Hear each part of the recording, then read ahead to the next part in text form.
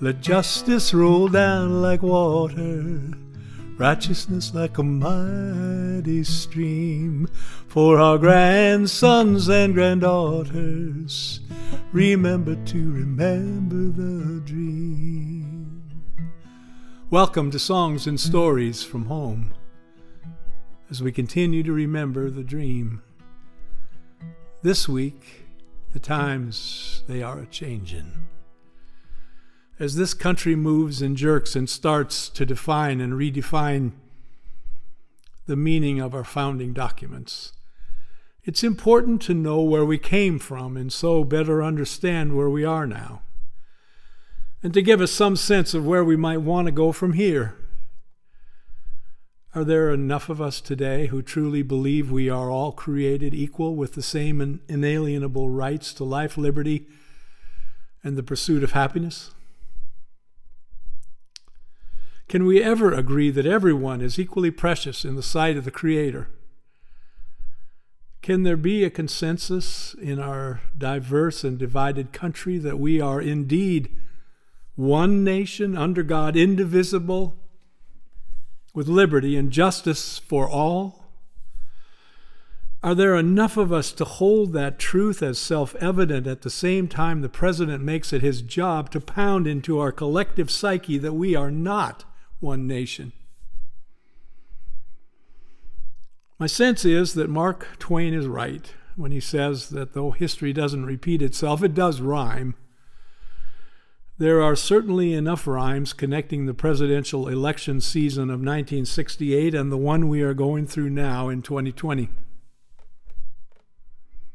As then, the streets are alive and sometimes ablaze with people who for too long have believed that they have not been treated equally or fairly,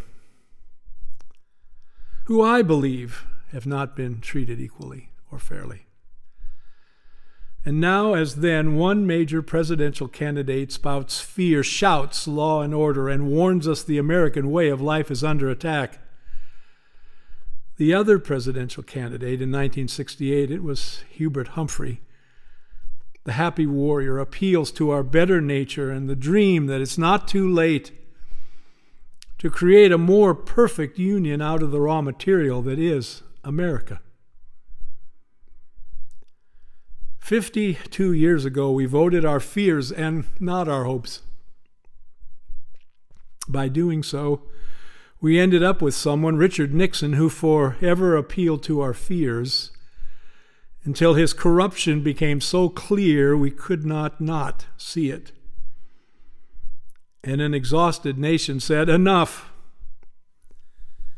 We have a chance to do it differently in the coming election, inspired in part by the life and legacy of John Lewis, who was part of so many moments in the civil rights movement, who never stopped believing in this country, and our better angels, who never stopped preaching or practicing nonviolence, no matter how badly he was beaten, or no matter how loudly others spoke of meeting violence with violence.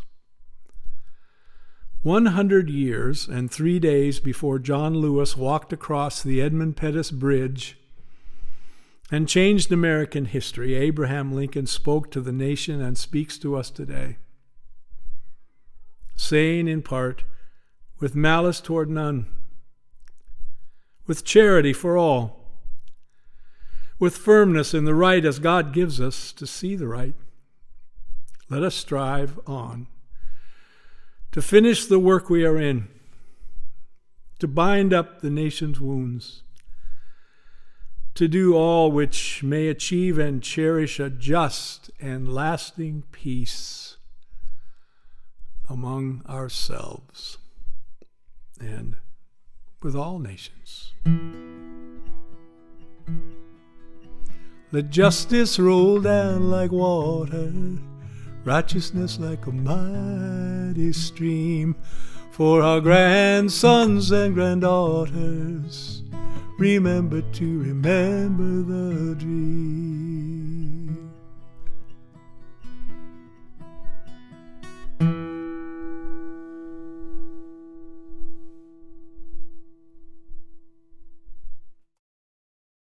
On June 5th, 1966, James Meredith who a few years earlier had integrated the University of Mississippi, began what he called a march against fear. His intention was to make a solitary 220-mile walk from Memphis to Jackson to point out racism that continued in the Mississippi Delta while encouraging more African Americans to register to vote. And on the second day, he was shot. He survived, but couldn't continue. Others, including prominent civil rights activists, finished the walk for him. New SNCC chairman Stokely Carmichael was one of them, and one night in a park in Greenwood, Mississippi, he gave a speech where he used the term Black Power for the first time. On the pilgrimage, we went to that park. And when we were there, Bob Zellner told us that Carmichael liked the spotlight so much his friends used to call him Star Michael. It's the little things that make historical moments come alive. Later, in December of 1966, white members were asked to leave SNCC, along with Bob Zellner, if you can believe it. And 2 years later, the group changed its name from the Student Nonviolent Coordinating Committee to the Student National Coordinating Committee. Language, as well as attitudes around the freedom struggle, were changing.